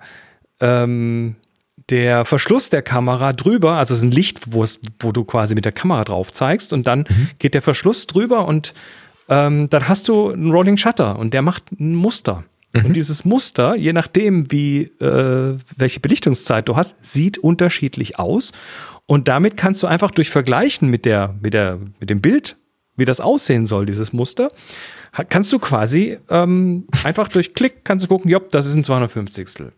Du musst allerdings natürlich einen Film belichten. Du musst. Nee, musst du nicht. Nein. Du kannst einfach hinten durchgucken. Ja, du machst einfach den Deckel hinten auf, löst aus und dann siehst du, weil das Auge ja dann gewisse Trägheit hat, siehst du dieses Muster. Mit schnell gucken und das Muster. Oh, okay. Das funktioniert. Das machen die da. Alles klar. Das machen die da. Er hat das dann irgendwie mal nachgestellt zu Hause und hat dann gezeigt, wie dieser, also hier warum so ein Rolling Shutter der sich Rolling da Shutter bewegt, ist. Ne? Ja, ist klar. Und ist im Prinzip das gleiche Muster, was du auch kriegst, wenn du irgendwie einen Propeller. Aber das ist tatsächlich nur bei kürzeren Belichtungszeiten, aber nur da interessiert sich wahrscheinlich auch, ne? Die längeren, die kannst du wahrscheinlich mit der Stoppuhr rauskriegen. Naja, ich meine, aber du hast ja in der Regel eine Tausendstel und eine 500stel, die unterscheidest du ja sonst nicht. Nee, aber so eine 200stel, da ist halt der Shutter komplett geöffnet, da ist nichts mit Rolling Shutter, ne? Ja, und diese Maschine, die muss ja in sich auch irgendwie kalibriert sein. Ich wollte es gerade sagen, ja, da musst du dich auch drauf verlassen. Und die wird wiederum so kalibriert wie ein alter Plattenspieler. Ja, du kennst diese alten Plattenspieler, die so ein kleines Lichtchen am Rand hatten und so Punkte um den Plattenteller. Und eine Lampe, so eine Stroboskoplampe. Und dann eine Lampe, die dann quasi 50 Hertz, ne, unsere Netzspannung, ja, genau. dann macht. Und dann, wenn sich diese Punkte nicht mehr bewegen, dann hast du genau die richtige Geschwindigkeit. Ja, ich erinnere mich, mein Vater hatte so einen Plattenspieler. Und so funktioniert das auch. Und das funktioniert nur deshalb, weil sich seit damals einfach unsere Netzspannung nicht geändert hat. Ja, die absoluten Nerds würden jetzt natürlich sagen, die Netzspannung schwankt natürlich. Ja, die ist ja nie exakt 50 Hertz. Ja, ist okay. Aber diese Prozentabweichungen, halbe, Viertel, Zehntel Prozentabweichungen, die müssen wir nicht unbedingt. Ist dann auch egal, ne? Ist dann auch egal. Naja, und dann wird halt das ist ja ein Ding. Genau, und dann macht er das noch mit einer kleinen Kamera-App, wo er die Belichtungszeit einstellen kann. Ne? Ja, schön. Und ja, wenn du jeden Tag Kameras reparierst, dann siehst du das noch einfach. Nie gesehen oder gehört von sowas tatsächlich. Das ist ja faszinierend. Ja. Ja, die haben sich schon was überlegt damals, ne, um Präzision hinzukriegen. Ja. Ja, und es ist präzise genug für das, was es braucht. Ich meine, ob das jetzt ein paar Prozent nebendran liegt, ist relativ egal, weil wenn wir uns angucken, eine Blendenstufe mehr ist halt doppelt so lange. Das ist dann richtig viel, aber wenn das 3% kürzer oder schneller ist, dann juckt das bei Film niemanden. Ich glaube, wir haben übrigens gerade von der Netzspannung gesprochen. Wir meinen natürlich die Netzfrequenz. Danke, Jochen Burkhardt. Frequenz. Wobei, das hängt ja miteinander zusammen, nicht wahr? Wenn die Spannung höher wird, dann... Da lehne ich mich jetzt nicht so weit aus. Doch. Das ist, du kannst anhand der Frequenz Spannungsschwankungen... Ich kann dir mit Sicherheit sagen, dass ich durch Lecken an einem 9-Volt-Block sagen kann, ob er voll oder leer ist. Weißt du auch, wie voll er dann ist. Und alleine, dass ich darüber gerade rede... Ist das qualitativ oder quantitativ? Früher hätte ich auch sagen können, ob sie halb voll ist. Also so weit würde ich mich aus dem Fenster lehnen. Das schaffe ich heute wahrscheinlich nicht mehr. 6,85 Volt. Ja, weiß ich nicht. Aber alleine, kennst du das, wenn du über Dinge redest und dann riechst du sie oder so? So Erinnerungen. Dann schmeckst du sie, ja, ich spüre das auch gerade. Nur, dass ich darüber rede, habe ich dieses Zucken vorne an der Zungenspitze. Ich spüre förmlich, wie ich gerade an einem vollen 9-Volt-Block nuckle. Ich versuche gerade mit einer Doppel-A-Batterie. Das geht, glaube ich, nicht. Das geht nicht so einfach. Ja. Kommen wir zu euren Fragen. Schön. Kommen wir zu euren Fragen. Haben wir noch ein Thema? Nee, wir haben nichts mehr. Nee, Fragen haben wir. Da sind aber schöne Sachen dabei. Und zwar zum Beispiel Marius. Genau, Marius hat gefragt, hey ho, eine kurze Frage zu Filtern. Also, die man vorne aufs Objektiv schraubt. Spielt der Abstand vom Objektiv zum Filter eine Rolle? Sprich, kann man zu viele Filteradapter benutzen? Viele Grüße, 321, Happy Shooting, Marius. Mein Take dazu wäre, nein, das spielt erstmal keine Rolle. Also wenn du einen Filter davor hast, also egal ob es jetzt ein Graufilter, ein Verlauffilter, ein Polarisationsfilter ist, das spielt keine Rolle, wie weit der weg ist, solange er den Bildwinkel komplett abdeckt. Also wenn er irgendwann zu weit weg ist, dann wird er halt vignettieren oder der Rand von dem Filter wird im Bild sein, je nach Brennweite. Das ist dann natürlich nicht mehr so schön. Er ist natürlich insofern nicht ganz unwichtig, weil je weiter er weg ist, desto schwieriger wird es mit einer Streulichtblende vielleicht schräg einfallendes Licht zu blocken. Weil je weiter vorne die Linse ist, desto anfälliger ist sie für einfallendes Streulicht. Und wenn das die Filterscheibe ist, dann streut die unter Umständen halt das Streulicht in die Kamera und bounce das dann zwischen den beiden Frontlinsen hin und her. Also ganz unwichtig ist es nicht. Und du hast sowieso das Problem, wenn du eine zweite Glasschicht vor das Objektiv packst, dass du Spitzlichter, also Klassiker ist zu Weihnachten halt irgendwie die Weihnachtsbaumbeleuchtung oder eben Straßenbeleuchtung im Dunkeln und sowas, dass solche Lichter dann gegebenenfalls nochmal zurückreflektieren von der Oberfläche des Objektivs und wieder auf die Filterscheibe und dann nochmal zurück und dann hast du dann so grüne Geisterlichtpunkte im Bild. Die Position wird sich natürlich ändern oder vielleicht die Anfälligkeit zunehmen, vielleicht auch aber abnehmen, das käme jetzt echt mal auf den Versuch an, mit dem Abstand von der Filterscheibe. Das wäre natürlich witzig, wenn man sie jetzt bewusst weiter weg macht, dass man dann vielleicht die Geisterlichter nicht mehr drin hat, weil sie am Objektiv vorbeibouncen. Naja, du hast natürlich noch andere mögliche Artefakte, die da passieren können, wenn du Filter stapelst. An dieser Stelle möchte ich noch mal kurz den schönen Artikel von lensrentals.com rausholen. Good Times with Bad Filters. Da hat der Roger Cicala, der Chef dort, das ist jetzt von 2011, das ist schon lange her, hat er, weil Lens Rentals, die verleihen Objektive und die machen dann halt auch Schutzfilter drauf, einfach so ein bisschen, um es zu schützen. Und über das Für und Wider müssen wir uns jetzt nicht unterhalten, aber die haben natürlich eine ganze Menge an Filtern. Ne? Die haben halt hier hunderte von Filtern. Und dann hat er gesagt, okay, wir vergleichen jetzt mal schlechte mit guten Filtern. Also sprich, mehrfach vergütete Filter mit simplen Filtern. Und hat dann einfach mal einen Stapel Filter gemacht. Okay. Wir sehen hier im Bild. Das ist jetzt aber nicht nur der Abstand von einem Filter zum Objektiv, sondern du hast jetzt irgendwie 20 Filter aneinander geschraubt. Hier geht es um die Menge. 50 in diesem Fall. 50 UV-Filter, cleaned and neatly stacked. Das sind alle aufeinander geschraubt. Ja, UV-Filter, die eigentlich nichts Schlimmes machen sollten. die eigentlich nichts Schlimmes machen sollten. Und die hat er jetzt einfach mal vorne auf eine 5D Mark II draufgepackt. War die sind länger als das Teleobjektiv.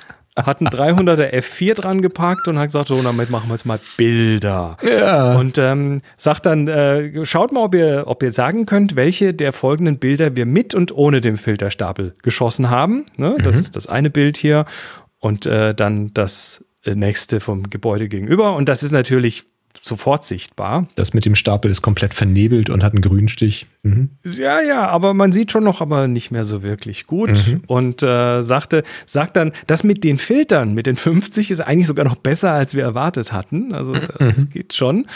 Und sagte, naja, da ist natürlich hier Vignetting und Haloing und alles Mögliche.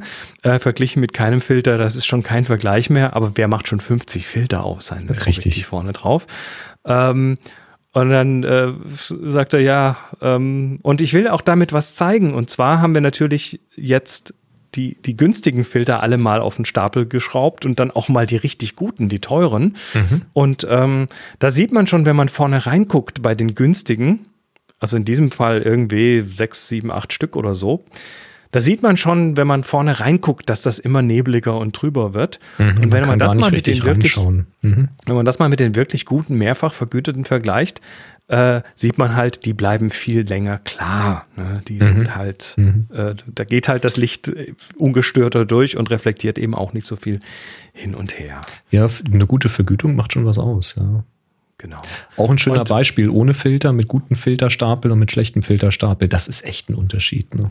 Und hier ist nochmal ein Beispiel und da hat er gesagt, okay, wir haben jetzt also 3 Bilder übereinander, das Original oben, dann 5 teure UV-Filter und unten 5 billige UV-Filter. Und selbst da ist der Unterschied aber schon deutlich zu sehen. Aber das ist jetzt ein 100% Crop aus dem Bild.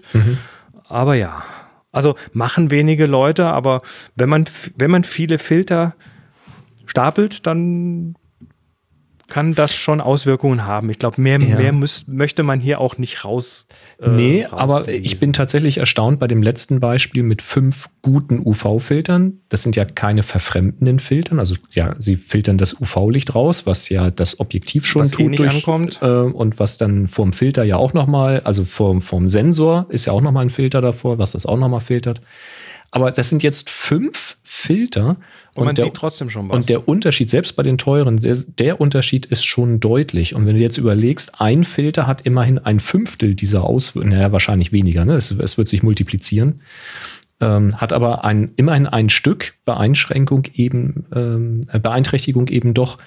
Und ja, wenn man dann halt überlegt, okay, du willst jetzt, was weiß ich, 2 Graufilter übereinander packen und dann vielleicht noch einen Verlauffilter drüber und einen Polarisationsfilter, dann ist es vielleicht schon eine gute Idee, eben nicht mehr einen UV-Filter dazu zu nehmen oder so. Also weniger ist dann schon besser. Ne? Gut. Diese Frage hätten wir hiermit ausführlich erörtert. Der Ralf hat eine Frage und zwar: Für Objektivvergleiche in meinem Blog würde ich sinnvolle Bildausschnitte in Lightroom benötigen. Aktuell mache ich das über Screenshots in der Vergleichsansicht in Lightroom. Da ich bei 100% keine wirklichen Unterschiede erkennen kann, bin ich auf 300 oder 400%. Stopp, an dieser Stelle muss ich mal kurz einen Einschub machen. Wenn man bei 100% Ansicht keinen Unterschied an den Bildern sieht, dann ist da keiner. Reicht das für mich eigentlich, wenn im Blogbeitrag stehen würde, da ist es alles gut, ist gut so. Aber man kann das weiter nerden, ich habe da volles Verständnis dafür. Also weiter geht's. Also, sagt er geht auf 300 bis 400%, dann macht er einen Screenshot der beiden nebeneinander liegenden Ausschnitte.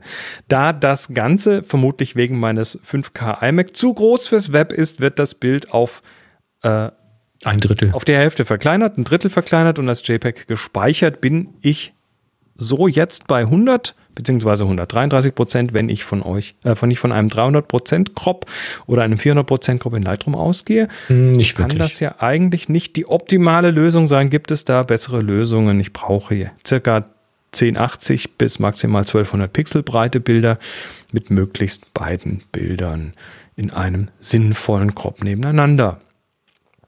Wäre es eine Lösung in Lightroom, zum Beispiel einen Bereich von 600 Pixel auszuschneiden und als JPEG zu exportieren? Leider finde ich die endgültige Breite nur in den EXIF nach dem Croppen, oder kann ich vielleicht tatsächlich präzise einen 600 x 600 großen Bereich ausschneiden in Lightroom? In Photoshop wird das ja sicher gehen. Das ist ein mehrstufiges Problem. Also erstmal. Aber echt, das verstehe ich gar nicht richtig. Also pass auf, wenn du in Lightroom die Ansicht irgendwie auf 400% stellst, ja, dann wird in Lightroom erstmal nah rangezoomt. Das ist erstmal so. Wenn du davon einen Screenshot machst. Werden dann auch Pixel vergrößert quasi genau, und so weiter. Genau. Die werden aber jetzt nicht smart vergrößert, sondern das ist dann schon grob. Also wird nicht schön gerechnet oder Pixel dazu erfunden. Das ist also erstmal in Ordnung. Das kannst du machen. Dann hast du eine 400% Ansicht. Wenn du davon einen Screenshot machst, dann bleibt das eine 400% Ansicht. Und wenn du jetzt den sehr hochauflösenden Screenshot, so ein 5K iMac hat halt eine sehr hohe Pixelauflösung, wenn du den jetzt wieder verkleinerst, dann hast du deswegen keine 100% Ansicht, sondern du hast ja immer noch das vergrößerte Bild in deinem Foto. Nur ist das vergrößerte Bild jetzt halt kleiner dargestellt. Das musst du halt wissen, was du deinen Bloglesern halt zeigen möchtest. Aber da bin ich dann nochmal, wenn du da dann keine Unterschiede sehen kannst, dann würde ich halt schreiben, da kannst du keine Unterschiede sehen. Aber gut, ist erstmal so. Jetzt verstehe ich den Wunsch, da einen Screenshot von zu machen, 2 Bilder nebeneinander darzustellen, Screenshot zu machen, weil du kannst in Lightroom ja diese Overlays einblenden mit der I-Taste, dass dann bestimmte EXIF-Daten wie die Brennweite oder Belichtungszeit oder ähnliches ins Bild eingeblendet sind und dann sind die schon auf dem Screenshot drauf. Du kannst das Bild direkt in den Block werfen und bist fertig. Sehr bequem, habe ich selbst schon gemacht. Kommen wir jetzt aber zu den Einzellösungen. In Lightroom einen pixelgenauen Crop zu machen, geht eigentlich nicht, aber dann geht es irgendwie doch schon. Und das geht über einen Custom Crop und dann den passenden pixelgenauen Export, nicht wahr? Nee. Weil wenn du einen präzisen 600 Pixel Crop haben willst, dann nützt es dir nicht, den Export auf 600 Pixel zu machen, sondern du musst vorher schon 600 Pixel präzise geschnitten haben. Ja, und dann einen Export auf die Exportgröße, die du haben willst. Aber also bei vierfach müsstest du dann vierfach exportieren. Das kannst du zum Beispiel machen. Ja, aber die Kunst ist jetzt in Lightroom 600 Pixel auszuwählen. Ja, über eine entsprechende. Das ist nicht so einfach, wie du jetzt dir das gerade vorstellst. Weil jetzt bin ich bei dir. Okay, weil du kannst in Lightroom du kannst das Seitenverhältnis einstellen, aber nicht die Pixelgröße. Es gibt den manuellen Weg, und zwar, wenn du dir über das I beim Crop-Tool einblenden lässt, wie groß das Bild gerade ist, dann siehst du halt das Pixelmaß, und wenn du dann den Ausschnitt verschiebst und lässt die Maus los, dann siehst du das neue Pixelmaß und dann kann man sich daran tasten. Aber es wird schwer, es ist umständlich und es wird schwer sein, exakt 600 zu treffen. Dann triffst du 599 oder 602. Das ist schwierig. Jetzt kommt's aber, da können wir einen Link in die Shownotes packen. Der Lutz hat nämlich einen Trick gezeigt. Und zwar geht's nämlich doch. Und zwar geht es mit ein Video geschickt. Ne? Es geht tatsächlich mit dem Crop-Tool und mit dem Einstellen eines benutzerdefinierten Seitenverhältnisses. Und der Trick ist da jetzt nicht ein Seitenverhältnis von 1:1 reinzuschreiben, sondern wenn dein Bild an der langen Seite, sagen wir mal 4096 Pixel hätte, ich weiß jetzt nicht, wie viel aus deiner Kamera rausfällt, aber sagen wir mal 4096, dann stellst du halt ein Seitenverhältnis von 4096 mal 4096 ein. Genaueres dazu bitte dem Video zu entnehmen. Das hat der Lutz gezeigt und sehr gut erklärt, wie das funktioniert. Damit kriegst du dann einen pixelgenauen Crop hin. Hast ihn jetzt natürlich erstmal nur an einem Bild. Jetzt kommt mein Tipp dazu. Du kannst jetzt mehrere Bilder markieren, also aus deinem Shooting einfach alle Bilder markieren. Und dann drückst du auf Synchronisieren und synchronisierst nur den Zuschnitt. Und dann haben alle Bilder denselben Crop. Und den Bildausschnitt kannst du dann wieder pro Bild verschieben, wenn du in das Crop-Tool reingehst. Damit hättest du jetzt in allen Bildern ein 600 Pixel Crop. Und den kannst du jetzt natürlich exportieren. Und wenn du den jetzt größer haben willst, dann kannst du den ja auch vergrößern beim Exportieren. Das wäre eine Option. Oder du zeigst das Bild einfach größer an hinterher in deinem Blog. Jetzt hast du aber die Overlays nicht. Das heißt, jetzt siehst du dem Bild ja nicht an, mit welcher Brennweite wurde das aufgenommen oder mit welchem Objektiv. Und da wäre jetzt mein Tipp, mal rumzuschauen, ob es nicht ein passendes Plugin für Lightroom gibt. Für den Export gibt es nämlich Plugins, zum Beispiel von Jeffrey Friedel. Und da bin ich mir ziemlich sicher, dass es ein Plugin gibt, womit man EXIF-Daten in das exportierte Bild hineinstempeln kann. Du kannst doch über den Druckdialog auch Text in ein Bild reintun. Da kannst du auch Teile aus dem EXIF nehmen und da als Text reinbasteln und dann aber nicht drucken auf dem Drucker, sondern als JPEG drucken. Dann hast du aber keine 600 Pixel mehr. Dann hast du die Pixel nicht mehr. Es sei denn, du stellst das Papierformat richtig ein. Du kannst natürlich die Auflösung dann irgendwie auf 72 dpi stellen oder so. Definieren, was du dann musst die DPI genau musst du diese angeben. Größe hat. Ja, irgendwie geht das. Ich würde da mal übers Druckmodul und dann 72 oder 96 dpi mal einstellen und gucken. Das wäre auch eine Option. Ich würde mal nach einem Plugin suchen.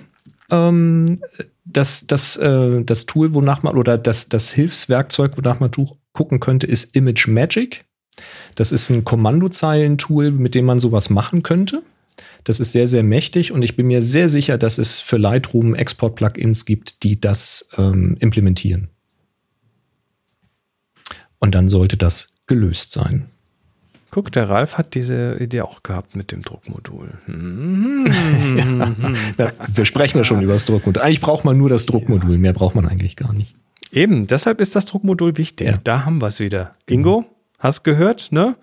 Nicht und Bildbearbeitung macht man nicht mit so ein Schnickschnack. Nee, drucken. Latz waren gestern, heute macht man alles mit ICC-Profilen. Das reicht völlig. ICC ist doch eben viel cooler. Ja, hallo. Ja, Ralf hat noch eine Frage. Magst du vorlesen? Eine Frage zu Lightroom. Weshalb werden die Kurven und die sonstigen Belichtungseinstellungen so getrennt behandelt? Wenn ich die Tiefen anhebe per Regler unter Grundeinstellungen, dann, das ist alles so klein hier, dann hat das ja keine Auswirkungen auf die Gradationskurve. Korrekt. Und andersherum. Und selbst die Gradationskurve kann ich entweder über Regler oder über die Kurve direkt manipulieren. Auch hier sind beide Einstellungen unabhängig voneinander. Ist das wirklich so sinnvoll? In vielen YouTube-Tutorials wird erstmal an Lichtern, Tiefen und Kontrast geschoben und dann geht man nochmal in den Gradationskurve und erhöht den Kontrast über eine S-Kurve. Ist das nicht doppelt gemoppelt oder ist da einfach eine etwas präzisere Arbeitsweise möglich? Im Prinzip manipulieren ja alle Regler auch die Gradationskurve. Das wird aber in dieser nicht dargestellt. Nein, tun sie nicht. Nee, nicht wirklich. Das sind verschiedene Algorithmen tatsächlich, verschiedene Bildbearbeitungsalgorithmen. Ja. Die auch ganz unterschiedliche Bildauswirkungen haben und die ganz unterschiedliche Bereiche im Histogramm bearbeiten. Ich glaube schon, dass man die in den Grundeinstellungen tiefen Lichter und so weiter, dass man das mit einer Gradationskurve auch abbilden könnte. Die sähe aber nicht so aus, wie du vielleicht glaubst, dass sie aussehen müsste. Das ist ein ganz anderer Algorithmus, der sich dahinter verbirgt und eben der zu einer anderen Bildwirkung führt. Und der auch tatsächlich den meisten Leuten reichen wird, um das RAW zu entwickeln. Das ist einfach sehr, sehr einfach, das ist sehr schnell gemacht. Da muss man nicht technisch rumfummeln. Dass viele dann noch zusätzlich in die Gradationskurve gehen, wird den Grund haben, dass du da halt nochmal präzisere Anpassungen machen kannst. Du kannst dann nochmal Feinarbeiten machen an der Stelle. Und du wirst das sehen, wenn du an den Reglern ziehst und an der Gradationskurve arbeitet, dass sich im Histogramm ganz andere Bereiche bewegen. Ja. Und tatsächlich ist es so, dass die Gradationskurve in Lightroom einfach zweigeteilt ist. Das ist einfach historisch. Früher hattest du in der Gradationskurve auch nur 4 Regler. Da gab es eben auch die Lichter, die mitten, die Schatten. Du konntest aber die Bereiche dann verschieben. Also du konntest dann einstellen, der Schattenregler, welchen Bereich im Histogramm will ich denn jetzt an der Kurve ändern. Da sind unten so kleine Anfasser an der Kurve. Damit kann man das ein bisschen beeinflussen. Und dann gab es aber den Wunsch, das präziser machen zu können und auch wildere Kurven machen zu können. Und vor allen Dingen für die Farbkanäle getrenntes machen zu können. Und dann kam dieser Umschalter auf diese völlig freie Kurve, wo du in der Gradationskurve beliebige Stützpunkte setzen kannst. Ich nenne die immer die Erwachsenenkurve. Genau. Und das ist in der Regel die ich benutze, wenn ich mit der Gradationskurve arbeite. Da setze ich mir so 3, 4 Stützpunkte in die Kurve und dann kann ich damit arbeiten. Und damit kannst du dann eben zum Beispiel auch den Schwarzpunkt anheben für einen bestimmten Farbkanal, um dann eine gewisse Tönung reinzubringen und verschiedene Späße zu machen. Also da kannst du dich komplett mit austoben. Ja, du musst kann man das aufeinander drauflegen, ne? Das geht schon. Genau, das funktioniert in Verbindung miteinander. Die Reihenfolge, in der du das machst, spielt dabei überhaupt gar keine Rolle. Du kannst also auch erst mit der Gradationskurve die ist Kurve intern bei Lightroom festgelegt, die Reihenfolge. Ja, da passiert immer dasselbe, genau. Ja. Und du kannst dir erst mit der Gradationskurve irgendeinen Farblook zum Beispiel drauflegen oder einen Kontrastlook drauflegen und den dann mit den Grundeinstellungen noch weiter verfeinern oder umgekehrt. Das Richtig. Und es ist aus Kontrastgründen relativ unproblematisch, wenn man das aufeinander drauflegt, weil das Ganze eben in diesem großen 32-bittigen Farbraum stattfindet. Richtig. Also da gibt es keine Tonwertabrisse. Genau. Die werden unter der Haube das durchrunden und dann erst am Schluss nach der Bearbeitungskette auflösen zum finalen Unter der Bild. Haube durchrunden. Genau. Sehr schön. Tja, das waren eure Fragen. Nee, es waren noch nicht ganz eure Fragen. Nämlich, wir haben noch eine das ist keine Frage, von Rüdiger. Rüdiger hat uns noch einen Link geschickt und schreibt, hier hat ein Fotograf mal etwas andere Renderings erstellt. Ne? Wir schauen uns mal hier, es geht nach Petapixel, wir schauen uns hier Bilder an, die halt so typisch aussehen, wie wenn man was aus irgendwie einem 3D-Programm gerendert hat. Ne? So komische Teekannen und Kegel und spiegelnde hier Raytracing und eine Kugel aus Glas und ein Holzwürfel und so weiter. Stellt sich raus, erstmal andersrum. Es ist nicht, jetzt schon wieder mit KI Bilder gemacht. Nein, da hat jemand Bilder fotografiert, die so aussehen sollen, als ob sie gerendert sind. Ach! Genau. Okay, das ist cool. Mhm. Das ist ein norwegisches Designstudio, Skrekrogle oder so ähnlich. Und die haben sich dann halt gesagt, so, nehmen wir mal hier so klassische geometrische Formen und haben das halt tatsächlich mit einem entsprechenden Untergrund und einer Glasscheibe für die Reflexion Och, ist das schön. Zeug aufgebaut und haben das dann echt fotografiert, sodass das möglichst künstlich aussieht. Und das ist sehr, sehr glaubwürdig, muss ich sagen. Ja, so dieses typisch übertriebene Raytracing, wie es früher war. Genau. Gar nicht so realistisch, sondern so hyperrealistisch einfach. Ja. Richtig, hier ist ein Beispiel von einem Würfel mit vier unterschiedlich beleuchteten Seiten, die man da sieht.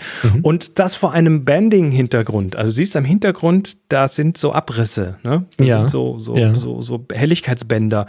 Naja, was haben sie gemacht? Sie haben eine Pappe genommen und haben die für den Hintergrund so in Streifen gefaltet, um dann das Licht unterschiedlich auf der Pappe abzubilden, dass das aussieht wie Banding. Geil. Und ja, aber die müssen auch relativ weit weg gewesen sein, dass sie den Würfel so isometrisch hinkriegen, quasi ohne Fluchtpunkt. Siehst du doch hier auch. Da ist die Kamera erstmal mindestens 2 Meter weg oder so. Ja, es ist erstaunlich, dass das schon reicht. Das ist sehr geil. Die Teapots, ne, die sind halt irgendwie aus dem 3D-Drucker. Ja, so verzerrte Teapots halt. Mhm. Oder einer, die so schneidet halt Boden durch den Boden durch und so weiter. Und die Metal Spheres, ne, das siehst du hier so ein Würfel, der aus lauter Kugeln besteht und die reflektieren dann irgendwie eine Umgebung und was haben sie gemacht? Sie haben die Umgebung halt auf dem Papier gemalt und haben dann so einen Halbkreis draus gemacht, der das dann auf diese Kugeln reflektiert. Also es ist ein geiles Projekt. Das ist eine schöne Idee. Ja. Es ist doch echt abgefahren. Das ist auch Nerd nochmal auf 11 gedreht quasi. Das sind so die alten Amiga-Renderings und die wir so gesehen haben, die ersten Nvidia-Renderings aus den Anfangszeiten einfach nochmal nachfotografiert. Inklusive falsch positionierter 3D-Elemente und nicht texturierter 3D-Elemente. Es ist sehr geil. Ja, da musst du aber erstmal die Eigenheiten dieser alten Renderings musst du erstmal verstehen. Ja. Und kapieren, was die ausmacht. Und dann musst du dir überlegen, wie kann ich das mit der Kamera im Tabletop-Studio umsetzen. Also klasse. Super. Vor allen Dingen ohne störende zusätzliche Reflexion und Lichtquellen. Also das ist schon sehr kontrolliert, was man da machen muss. Das ist toll. Cool. Ja. Ja, das war's mit euren Fragen. Solltet ihr auch Fragen haben, dann werft sie uns doch bitte rein in happyshooting.de/Mahlzeit und die landen dann hier in der Sendung und wir bringen die dann auch in die Sendung, wenn sie passen. Ne? Na klar. Was auch passt, ist natürlich die ganzen Termine auf happyshooting.de/Kalender. Der Terminkalender. Ding, ding, ding, ding, ding, ding. Jupp. Und da haben wir unter anderem, warum ist denn das jetzt hier unscharf? Es ist ja mal wieder. Das ist mit meinen Augen inzwischen auch so. Das ist ganz schön. Nee, das war jetzt irgendwie so, hier, das ist in einem Google-Spreadsheet und das hat tatsächlich gerade, das war unscharf. Egal. Der Jürgen, wir haben heute 4 Termine. Der Jürgen hat uns einen Termin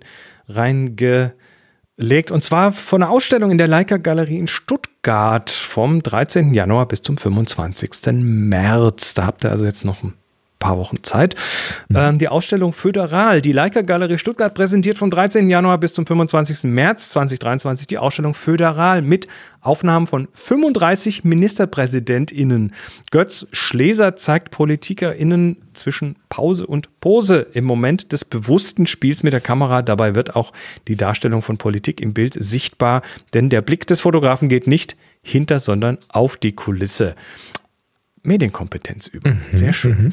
Dan hat uns einen Termin reingetan, und zwar eine Ausstellung in der Fotobastei in Zürich in der Schweiz. Und die geht vom 16.03. bis zum 25.03. SPC Photo Awards Zürich Ausstellung. Der Swiss Photo Club muss man sagen für die Schweizer. Der Swiss Photo Club kürt mit den SPC Photo Awards Zürich die besten Fotos von Hobbyfotografinnen und Fotografen. Jeder Besucher der Ausstellung kann dabei seine Stimme abgeben und die ausgestellten Fotos kaufen. Der Eintritt ist gratis vom 16.03. bis zum 25.03. Und Stefan hat uns auch eine Ausstellung, ist das eine Ausstellung? Vom 3.03. bis zum 16.04. in der Brotfabrik in Berlin reingeworfen. Miron Zovnir, hoffentlich spreche ich den richtig aus, Close to the Edge, Teil des EMOP Berlins. Miron Zovnir ist einer der radikalsten Fotochronisten der Gegenwart, der die Realität gesellschaftlicher Verwerfungen in schonungslosen Schwarz-Weiß-Bildern aufzeigt. Präsentiert werden erstmalig eine Auswahl des Frühwerks des deutsch-ukrainischen Künstlers. Zu sehen sind Bilder aus 5 Metropolen, London, San Francisco, New York, Chicago und New Orleans aus den Jahren 1978 bis 1981 von Außenseitern, Obdachlosen, Behinderten und Junkies. 3.3. bis 16.4. Und last but not least, Unbekannt hat uns eine Ausstellung reingeworfen. Köln-Neumarkt ist die Location für Vielfalt und Inklusion. Gesicht an Gesicht überlebensgroß auf meterhohen Leinwänden. Der Kölner Neumarkt ist derzeit übersät mit 100 Porträts von Menschen aus ganz Deutschland. Die Bilder des Fotografen Oliviero Toscani setzen ein Zeichen für Vielfalt, Integration und Inklusion. Ja, cool. Danke allen, die hier Termine reingeworfen haben. Wie gesagt, nutzt die. Geht auf happyshooting.de/Kalender und sucht euch mal vielleicht eine Fotoausstellung in eurer Gegend raus. Oder vielleicht ist auch mal ein schöner Tagesausflug, irgendwo mal eine Stunde hinzufahren oder so und Fotos anzuschauen. Überlebensgroße meterhohe Leinwände. Ich habe das auf Lofoten mal in einem Ort gesehen. Da waren so in einem Ort völlig unerwartet plötzlich auf so einem Platz Lichtkästen, so Meter 50 hohe Lichtkästen mit ganz nahen Schwarz-Weiß-Porträts. Sagenhaft, also so Zeug ist geil. Es ist halt ungewohnt vom Format her. Das ist erstmal beeindruckend natürlich. Natürlich. Also macht mit, happyshooting.de/Kalender. Wir freuen uns auf eure Einwürfe und Eingaben. So. Dann haben wir aktuelle Aufgabe läuft noch als Hinweis. Die Aufgabe Kitsch, ne? HS Kitsch, nicht HS Kitsch, HS Februar. Lasst euch nicht von mir verwirren. HS Februar ist der Tag für Flickr und Kitsch ist das Thema. Das Ganze läuft noch bis zum 21. März 2023. Tja. Und jetzt wären wir am Ende, wenn ich nicht noch ein One More Thing gefunden hätte. Das ist mir heute auch auf Petapixel durchgegangen. Und zwar ist es eine Geschichte von einem Fotografen, einem Hochzeitsfotograf, der so ein bisschen so eine leichte Kontroverse ausgelöst hat im Netz, und zwar durch ein Video, was er gezeigt hat, über seinen Safety Shot. Was ist der Safety Shot? Ein Sicherheitsschuss. Ja, also ein Sicherheitsschuss, genau. Und was macht dieser Sicherheitsschuss? Naja, also der erzählt, dass er mal auf einer Hochzeit fotografiert hat, eben, ne, wie man so macht, also die Bilder, die halt drauf sein müssen, also beziehungsweise die Bilder mit den Menschen, die drauf sein müssen, so Gruppenbilder, Braut, Bräutigam, Eltern von beiden Seiten, Geschwister, Extended Family, also auch noch deren Partner dazu und so weiter. Natürlich. Und der hat dann in diesem Video gesagt, ja, dann machen wir noch einen Safety-Shot. Jetzt gehen mal der Freund von der Schwester mal bitte aus dem Bild raus. Und warum nennt er es Safety-Shot? Naja, stell dir vor, die trennen sich irgendwann mal. Ja. Dann hast du ein Bild, wo er nicht mit drauf ist.